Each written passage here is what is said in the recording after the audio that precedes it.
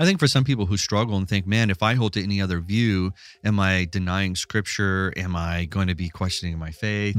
And my encouragement to you is that the gospel is very clear about how we are saved. The return of Christ, you must believe this, that he is going to return, and he is returning bodily and physically, and he will restore all things.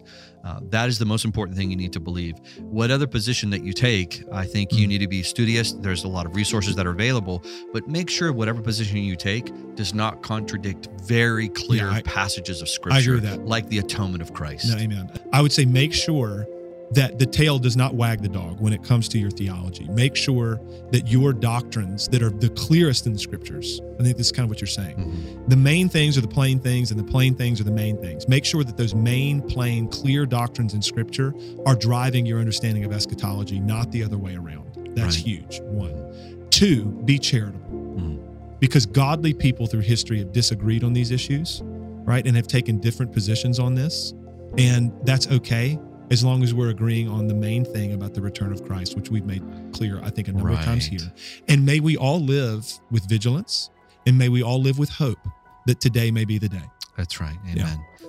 Thank you for listening. Today's reminder is from a recent Theocast episode hosted by John Moffitt and Justin Perdue.